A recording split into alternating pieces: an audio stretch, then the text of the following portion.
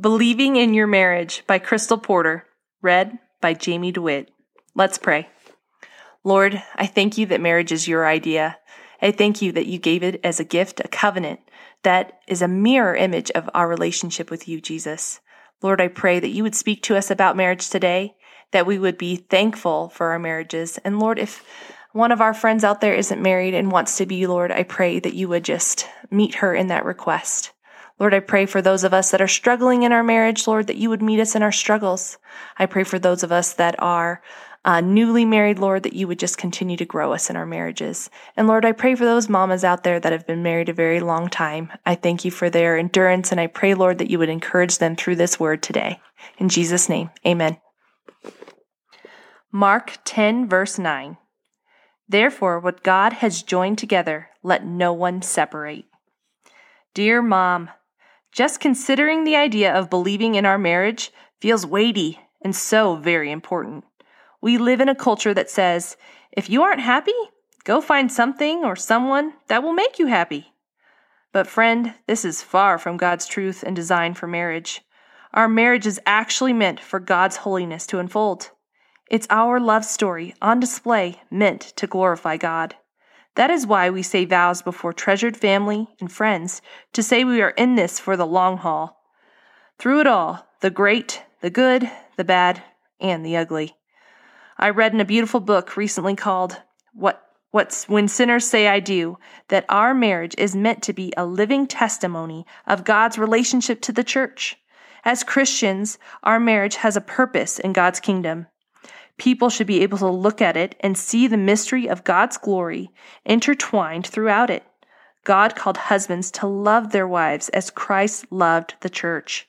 He died a sacrificial death for the church, and for the wives to submit to their husbands' leadership and respect them. This shows trust and companionship like no other. Nowhere in there does it talk about happiness or ease being the ultimate goal. That's the rub, friends. As Christians, we are called to be countercultural. We are called to reject the world's idea of marriage and cling to God's word. God's word is always better, and it always produces joy beyond what we could ask or imagine. If we are longing for a change in our marriage, seeking God is always the best answer. Question to ponder. Is your marriage based on a biblical design, or have you adopted some of the world's ideas? Ask God to give you wisdom. He is faithful. Ask Him to open your heart and your eyes to what He has for you.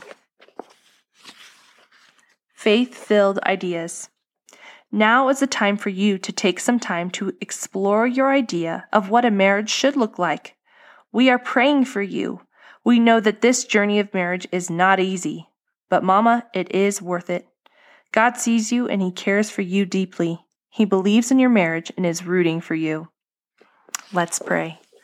Lord, I thank you that you meet us in our marriages. Lord, that you see the ins and outs of how it works. And Lord, that you know the areas it can improve, the ways it needs to change, and Lord, the ways that it already glorifies you. So Lord, I pray right now that you would show us, magnify those areas of our marriage, that you would have us as the wives make changes.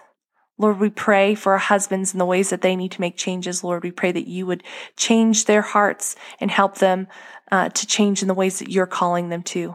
But Lord, we know so much is up to us as mamas to do what we're called to do from your word, Lord, from what you say to us. So Lord, would we not be waiting for our husbands to change, but Lord, would we be faithful in what you've called us to do? Lord, I ask right now in our marriages that we would honor you, that we wouldn't grumble, that we wouldn't complain against our husbands, Lord, but that you would give us a great gratitude for them and that we would be filled with a deep call to pray for them.